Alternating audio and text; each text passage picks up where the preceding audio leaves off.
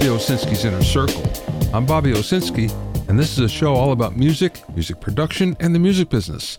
My guest today is legendary engineer-producer Ken Scott.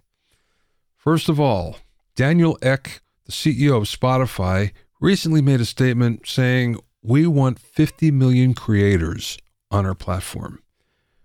Now, a creator is a songwriter, and that's a lot of songwriters to have. They already have 11 million, and that's up 3 million over last year. Still, a lot of songwriters, a lot of competition. What if I told you that BandLab has a lot more than that 50 million? Yeah, BandLab already passed 50 million and is now up to 60 million, and that's up 10 million over the last 6 months, 20 million over the last 15, so it's growing like crazy. But here's something that will blow your mind. There are 17 million songs per month, or 560,000 songs per day that are uploaded to BandLab. That's 200 million per year, and that's double the number of tracks that are on Spotify or Amazon or just about any other platform. Just to give you some perspective, Spotify has about 60,000 songs per day that's uploaded, and if you put all the streaming platforms together, it's about 100,000 per day. Now, all these numbers are really daunting if you're a songwriter sitting at home and just trying to cut songs that you think sound pretty good, or maybe you can sell to somebody. There's a lot of competition out there. But the fact of the matter is that BandLab is really growing and growing fast. Keep in mind that the parent company of BandLab also owns SongStarter, which is a generative AI tool for song ideas. They also own a tool where you can create and launch ad campaigns for Facebook and Instagram, and they also own ReverbNation. And to take it another step, the parent company owns NME and Uncut magazines and Guitar.com, as well as a high-end digital audio workstation, Cakewalk. No one ever thinks about BandLab when it comes to streaming platforms, but it's actually bigger than all of them. Yet it has money behind it and software to boot. It's an online juggernaut that's exploding way under everyone's radar.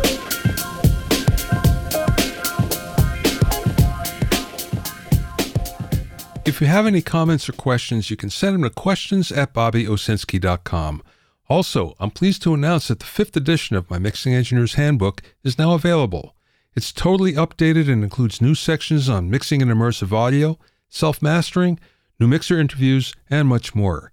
Get your copy at a special discounted price at bobbyowsinski.com/handbook. That's bobbyowsinski.com/handbook. You can also find it on Amazon and Apple Books. And remember, you can learn all about the latest in music, audio, and production news when you sign up for my newsletter at bobbyowsinski.com. There you'll also find out about openings for my latest online classes and special events. That's bobbyowsinski.com.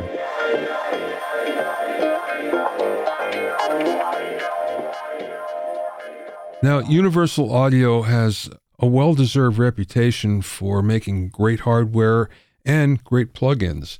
But the thing about it is the plugins were always tied to the hardware. So in other words, you couldn't really take advantage of them unless you bought one of their hardware pieces like an Apollo. And this made a lot of sense because the plugins required a lot of extra horsepower that computers didn't have.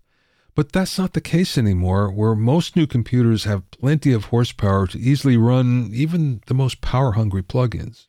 So last year, Universal Audio started a new service called Spark that made their plugins available without hardware, but via subscription. So in other words, you can subscribe, and like a lot of other companies, that monthly subscription allows you to access a lot of their plugins. However, recently, Universal Audio took yet a different turn. Now you can buy Universal Audio plugins outright on a perpetual license. Perpetual license meaning you bought it, you own it. Yeah, you don't need the UAD hardware anymore to take advantage of UAD plugins. If you already own the hardware, you get 2 versions, both the DSP, which is the one that requires the hardware, and the native versions, which work right off of your computer. So where does that leave Universal Audio's Apollo?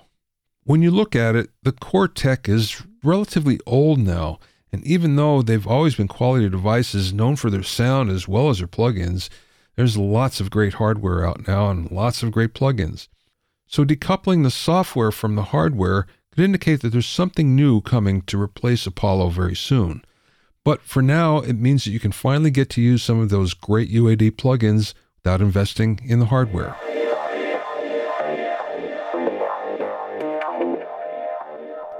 My guest this week is the legendary engineer-producer Ken Scott, who has a catalog of accomplishments and credits that are almost too long to list. After getting his start at Abbey Road Studios as a teenager, Ken went on to become one of the 5 engineers for the Beatles, as well as solo projects for John Lennon, George Harrison, and Ringo Starr. Ken was also the producer-engineer for 4 of the most revered David Bowie albums, along with hit albums for Elton John, Supertramp, Duran Duran, America, Missing Persons, and many more.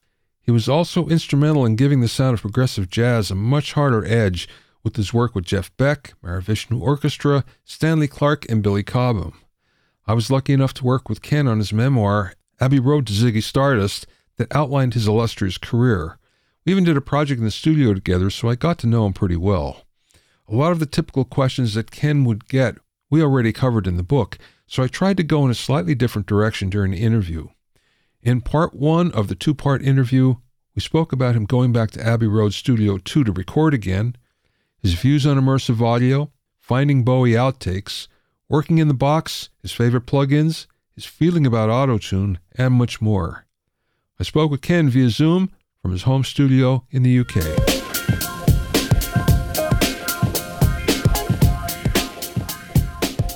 Let's start with exactly what you're doing now. I know you're teaching, and I just saw you do the Pure Mix thing. Right.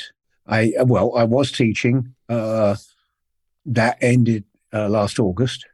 Everyone has lost money due to COVID and all of that, and universities lost a lot. So they cut back like mad.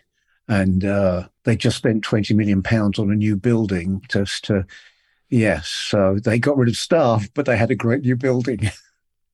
It's one of academia. The students were amazing. I loved being with the students, but academia I could off to one side for. But no, I enjoyed doing that. Let me ask you a question about that. Yeah. Did the students appreciate the depth of your background? I think so. Some of them, most definitely, obviously. And I think it was there generally because I could say exactly the same thing as the other teachers there. And the other teachers would say it, and it would just go straight over the top of the students' heads. I would say exactly the same thing, and oh, maybe that's what we should do, that kind of thing. So it was because of what I had done. Yeah, it would sink in a bit more because suddenly it's someone that's proved successful doing these things, and they could accept it. But it was good. I think one of the high spots for me was one of the things constantly pushing was the whole thing of mixing via computer monitor as opposed to loudspeaker monitors, and it was always cover up the computer monitor. No one has ever bought a record because it looked good. They bought it because it sounded good. And I always saying that. And then one day a student came up to me and he said, I went to one of your talks last semester, and you said about covering up the computer monitor, and I did it. I tried it, and my mixes were so much better. Thank you. That was, yes, thank you. That's what it's all about. Yeah. I love modern technology, but it's certainly creating problems. Well, let's get there in a second, but let's go back first because you just did this Pure Mix series where it was really a throwback to the way it used to be, complete with EMI Desk. It was a blast to do. I'd done an interview with a Monday night interview with Andrew Sheps. That's how I initially got connected with Pure Mix. And then Fab Dupont contacted me, and we were just talking. And then this idea came up because I was saying about how people are interested in how the Beatles record and all that. And he jumped on it and put this whole thing together. And it was expensive. It was probably the most expensive thing they've ever done. It was flying all of these people into England, just getting number 2 studio Abbey Road. Ain't cheap.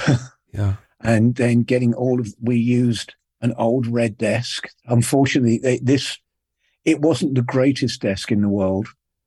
I mean, they got rid of all of them a long time ago. This was one that was used for just outside recordings that they would travel around with, but it was the closest we could get to the original red desks, and TG for the Abbey Road era, and then the right mics, because that was the great thing. I knew they had all of the mics that were needed. And so I did a lot of investigation of pulling up photos of Beatles in the studios to know exactly where, like Norman Smith. I was there for a lot of it, but God, 60 years ago, I'm sorry, I don't remember. I was learning what I was doing as well. So I had no idea. And so it was zeroing in on what the mics were, where they were placed. I think the biggest revelation for both Fab and I, it was an STC 4033 on bass drum, which Norman Smith used in the very beginning. Absolutely fucking amazing. No EQ, nothing. And it was incredible. Wow. Yeah, I know. It blew both of us away. We couldn't believe it. It was so good. And it doing it in number 2, there's the whole thing. That studio is so amazing. Just to explain what we did, we took number 2 studio for 6 days. 4 days were for the Beatles, recreating how the Beatles were recorded in 4 different eras. There was the original, more live type of setup that Norman Smith had to record the early albums. Then we started to move on. Now it was 4-track, and they were getting a bit more into it, and technology was starting to get there. That would have been the Beatles for Sale, that type of era. We did the White Album era, because obviously I know a lot about that. And we did Abbey Road era. And, oh God, here we go. I can't remember what point I was getting to. But so we spent 4 days doing that. And then we did 2 days with a band that I've done several masterclasses with from up here in north of England, a band called Air, H-E-I-R. And we did from start to finish with them, which was around the piano. They played me several songs, picked out which one I thought we should record. And then we started to work it up. And over the 2 days, we recorded it. I learned so much. I don't know if I relearned or just learned about number 2 studio. An incredibly big drum sound. When you use the distant mics and the drum, huge in there. And I knew that from working with Jeff Beck when I did There and Back in number 2. There's a track on the album called The Pump, which I managed to use. I got a fairly big drum sound on that. And so we got that. But then when it came to doing vocal, it was just Neumann U47 in the middle of the studio, no baffles or anything. It was as if it was like in a vocal booth.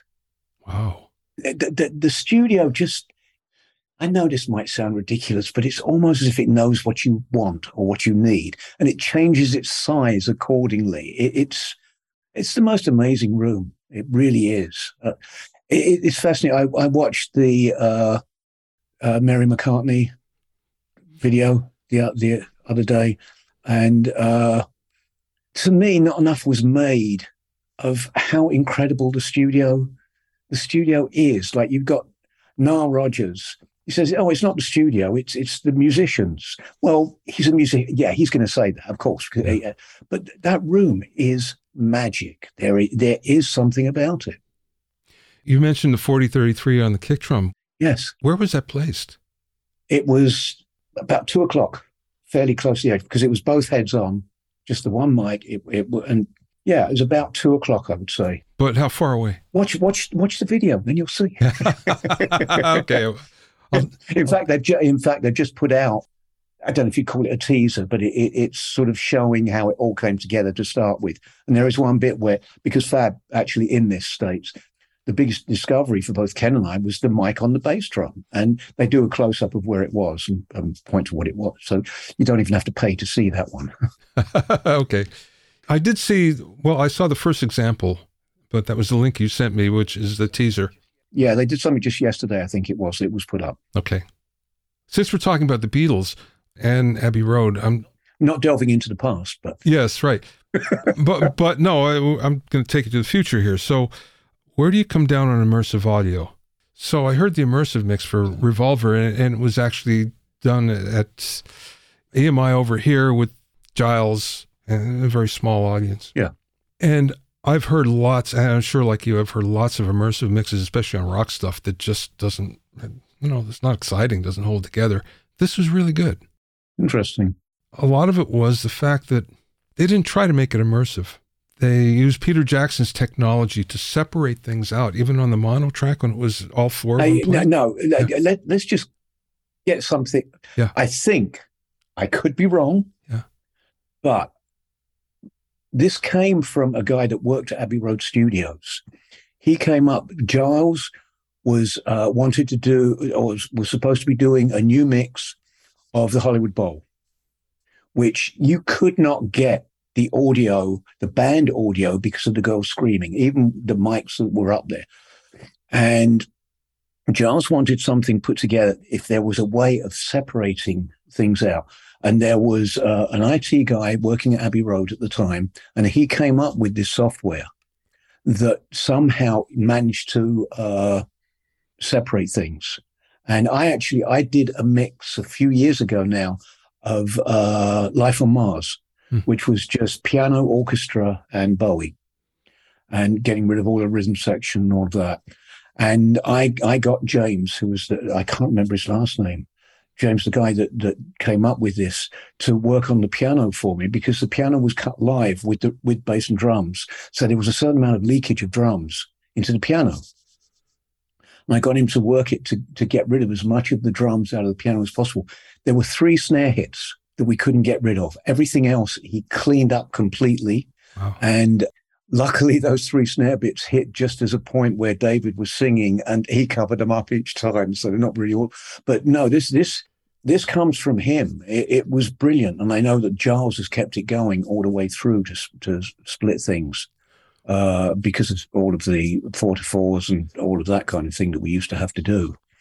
So no, it wasn't Peter. I think Peter Jackson took it for the Let It Be. Yes, as a matter of fact, things, and it was from James, if I believe. Well, if I'm correct, Giles gave Peter Jackson credit for what it's worth. So maybe no comment. Yeah. No comment. Okay. All right. But my point is that was one of the first immersive albums that I heard, or reimagined albums that actually came out okay. Where do you come down on that? Have you done any immersive? I was supposed to, and it got cancelled last minute. I actually went in on my own buck into Number 2 Studios, and because my feeling is, if you take something the way it was originally recorded, which would have been either mono or stereo, and you let's take stereo. It was recorded to be heard across, just straight across, and all you do if you take the straightforward instrumentation, vocals and everything, and just move them around, it's the same. It's the same thing, just in different places. And to me, that's not what immersive audio should be. What I wanted to do for the project I was supposed to have been doing. I fed things through speakers in the studio and picked them up from different places in the studio, so that I would have the opportunity to place them. It would be more like being in a theater or a small club. You can doctor it to the various places that particular piece of music would work best. And that to me is the way to do it. Do it to a completely new mix, a completely new version of the record, not just the same old, but just putting them in different places. And as much fun as I had doing a 5.1 of Ziggy, the Bowie album, I loved doing that. But then I suddenly realized that I was just putting them in different places. It's interesting, and so I think they would work best if it's thought of as doing a completely new mix that doesn't necessarily have anything to do with the original mix. That's what I wanted to do. record labels are not really happy with that approach. As you probably found out. Interestingly enough, it wasn't the label that was the problem. They were eventually, but what it was one of the organizations that use submersive audio for their streaming insists that it matches up with a stereo mix so that someone can switch between the all-round thing to stereo. Yeah. Now, there are two problems with that. Well, one is obviously that wouldn't work my way unless I did a completely new stereo mix as well, which I was totally prepared to do. But that starts to cost more money. And that's when it became a little difficult between one label and another label, because it was determined, well, if you're doing a new stereo mix, that means you're making all the money and we're not getting anything from it, whereas we're paying for the immersive audio. It all got complicated and just got dropped. The other problem is that not many people have dealt with, or what I don't believe they have, is there is a problem with matching up an old stereo mix with an old analog recording, because no tape machine ever ran at the same speed twice. Yeah. And so you can't, I've been doing a lot of work on stems of original recordings I did for possible use in movies and all of that kind of thing. And I've actually had to go in, I get the master mix and got the multi-tracks, and I have to fly the original mix in, and I'm having to use Elastic Audio to match up the original master mix beat by beat often with the multi-track, because they're at completely different speeds. And so if you're trying to do an immersive audio, it ain't necessarily going to match up. And it can go off up to 3 to 4 minutes over an album side. Wow. It's incredible.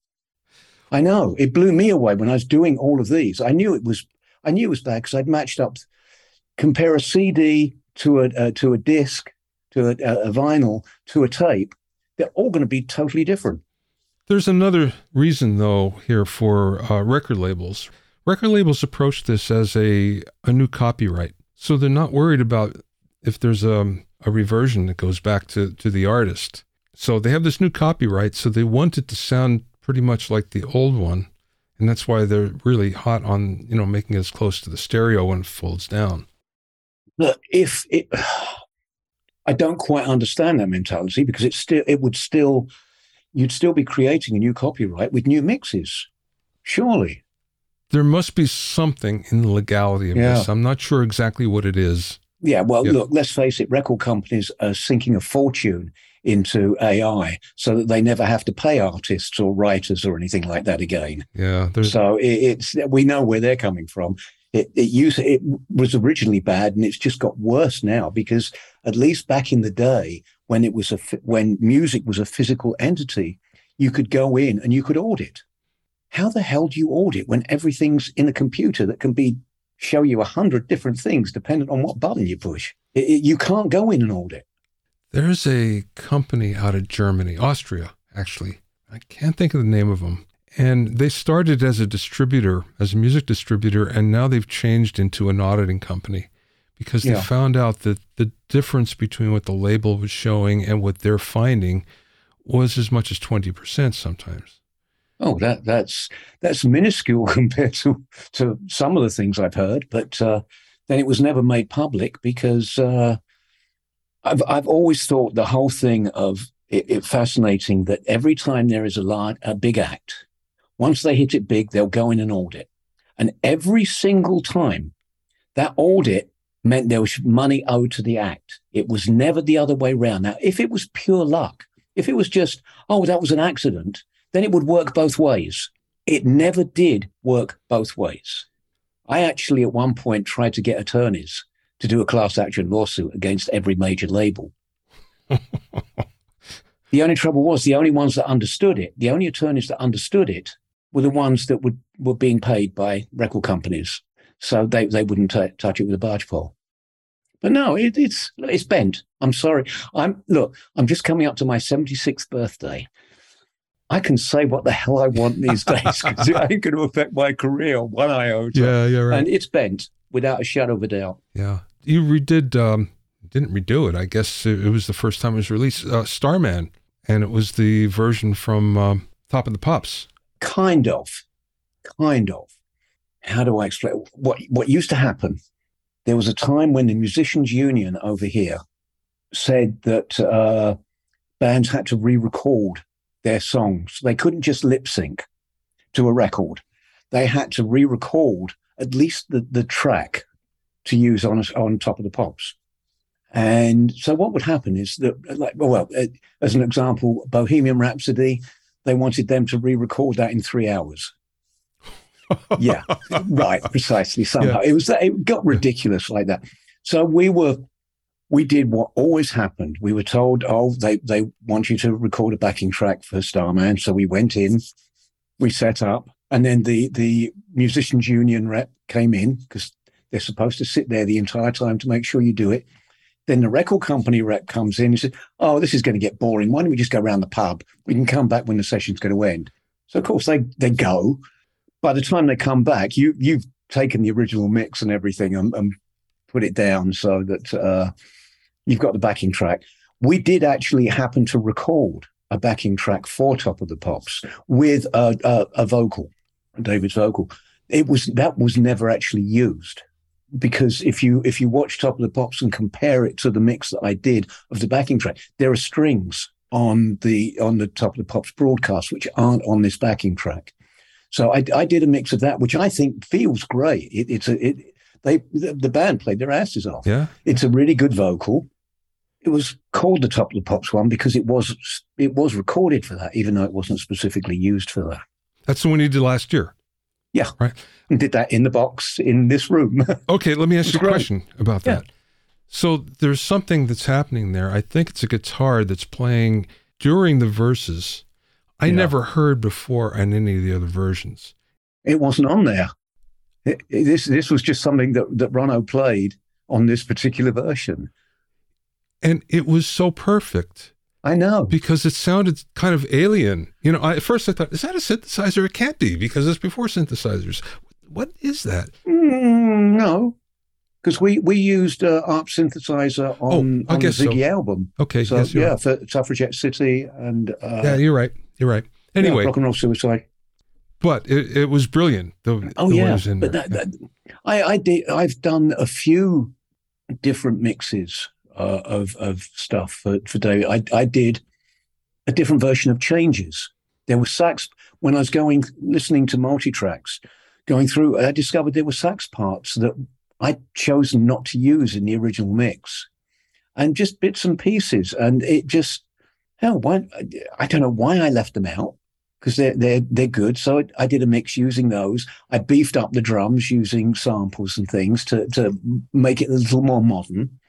And that came out as well at some point, just as a streaming version, I believe. But no, it's interesting going back on those and also finding outtakes such as the Starman thing. That's fun. I enjoy it. And the great thing is that David was one of the few artists that insisted that the only people that could work on his tapes were the people that did them originally. So you got Tony will be doing whatever it is he did with David. I do whatever I did with David. I guess other people do whatever they did with David. Yeah. It's a good policy, sure. Who knows it better? I know. That's the way it should be, in my humble estimation. You mentioned before that you're doing a lot of work now and you're doing it in the box at home. Yep. And it's been an interesting transition for you. Oh, yeah. Look, don't forget, I come from the era when we did a mix. That was it. There was no going back to it. Or if you're going to go back, you did a completely new mix again. That whole thing of being able to keep on revisit and revisit and revisit. And I've fallen into that trap.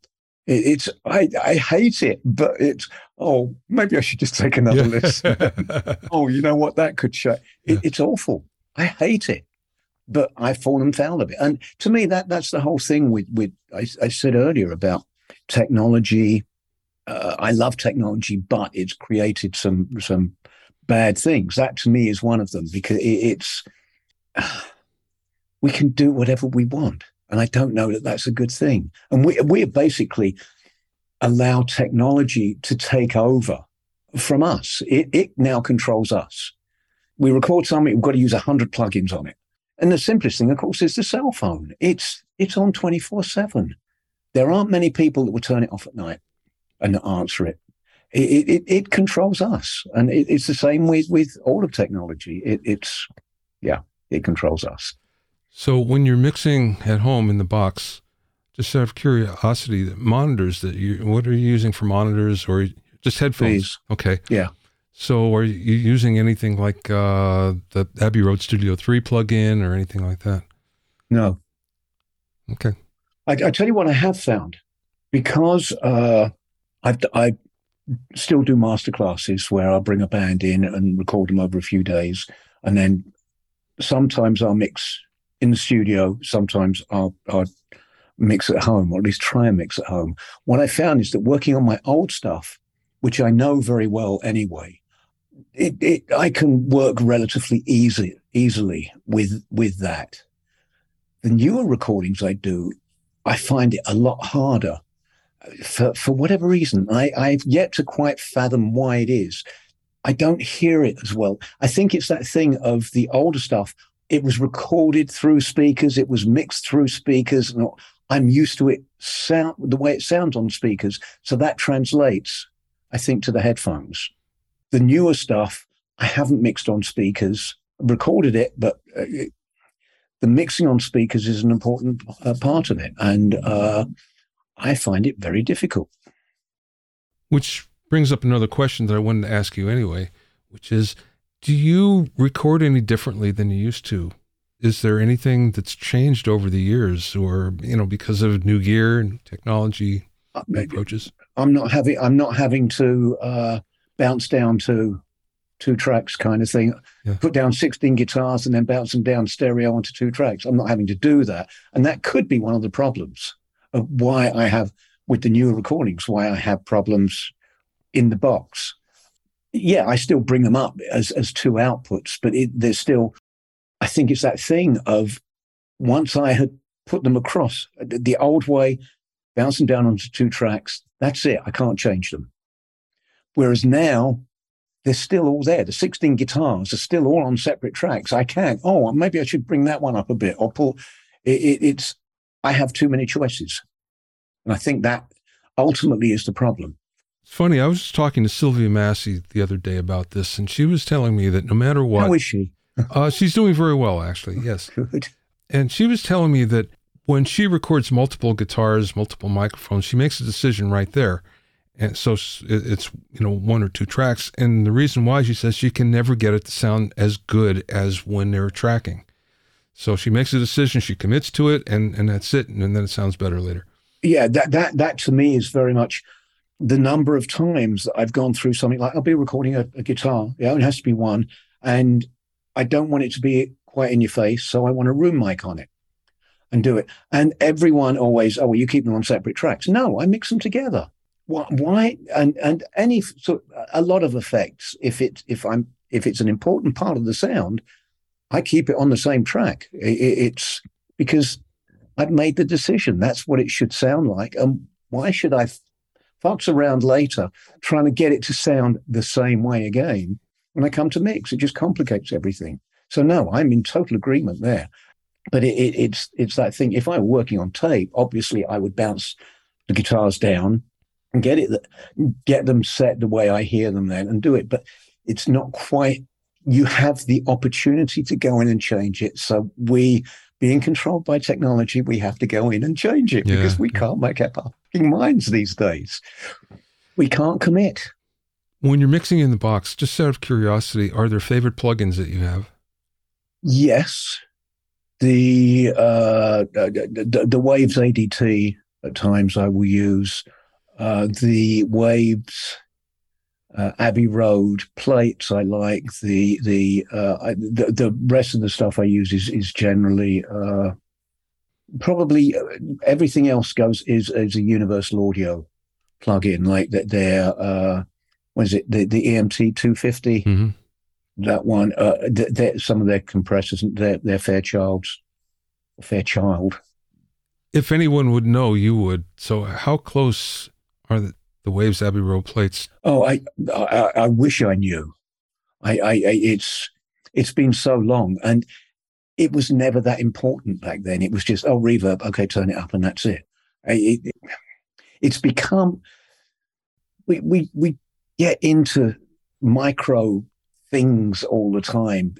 One of the other things, and going back on these old recordings, the number of fucking mistakes that are in there that pass by, you don't hear them because of the overall thing. Or even if you do hear them, it's, oh, fuck it, it doesn't really affect it. Yeah. But now it's everything has to be perfect. And that can really deteriorate the feel of the whole thing. Yeah, I think it's gotten to the point where if it's not, then we notice it more than we ever did. You do? I think so, because we expect everything to be, as perfect as possible. Let's go into auto-tune then. Let's talk about that. Yeah. I've heard from record companies, from A&R guys, that the general public now are so in tune. Their sense of pitch is so acute that they will know if it's slightly out. So we have to auto-tune everything to make sure it's perfect. Utter crap. Yeah. Why is it that the old records are still selling and still played on the radio all the time? If it was that crucial, people wouldn't be buying them. They wouldn't be interested in the old acts and buying all those records. We've been led down a path by record companies that it has to be a certain way. It doesn't. I have never used auto-tune. I'm sorry. I would change that. On something I did recently, for one word, I used auto-tune. That was it. That's the only time I've ever used it. And I had to get advice how to use it because I had no idea. Get a good fucking singer. And the only reason is it was a scratch vocal. So the artist wasn't trying. You might look at it like this, where back in the day, musicians were somewhat better. Singers were better because they had more practice, because they were in clubs. They were coming up through the system of clubs before they actually got a record deal. And maybe it's not the same in the UK. It was over here, where before you get a record deal, you had hundreds of gigs under your belt and you got good in front of an audience because you had to. Look, let's face it, the Beatles were obviously exceedingly talented. But what also took them to another level was playing 3 shows a night, six nights a week in Hamburg for God knows how long. They played so many gigs. They knew each other so well musically. And just that took them to a whole other level. And these days we'll play a couple of gigs in the garage, and then we'll do a TikTok video and we'll become huge stars. And I think the other thing is that there is so much of, we want to become famous and rich. It's not, we want to make good music. Which is another side to it. This is a real bitch session for me. That's all right. Does it feel good? Yeah, I know. Yeah, get it all out. Sure. Yeah.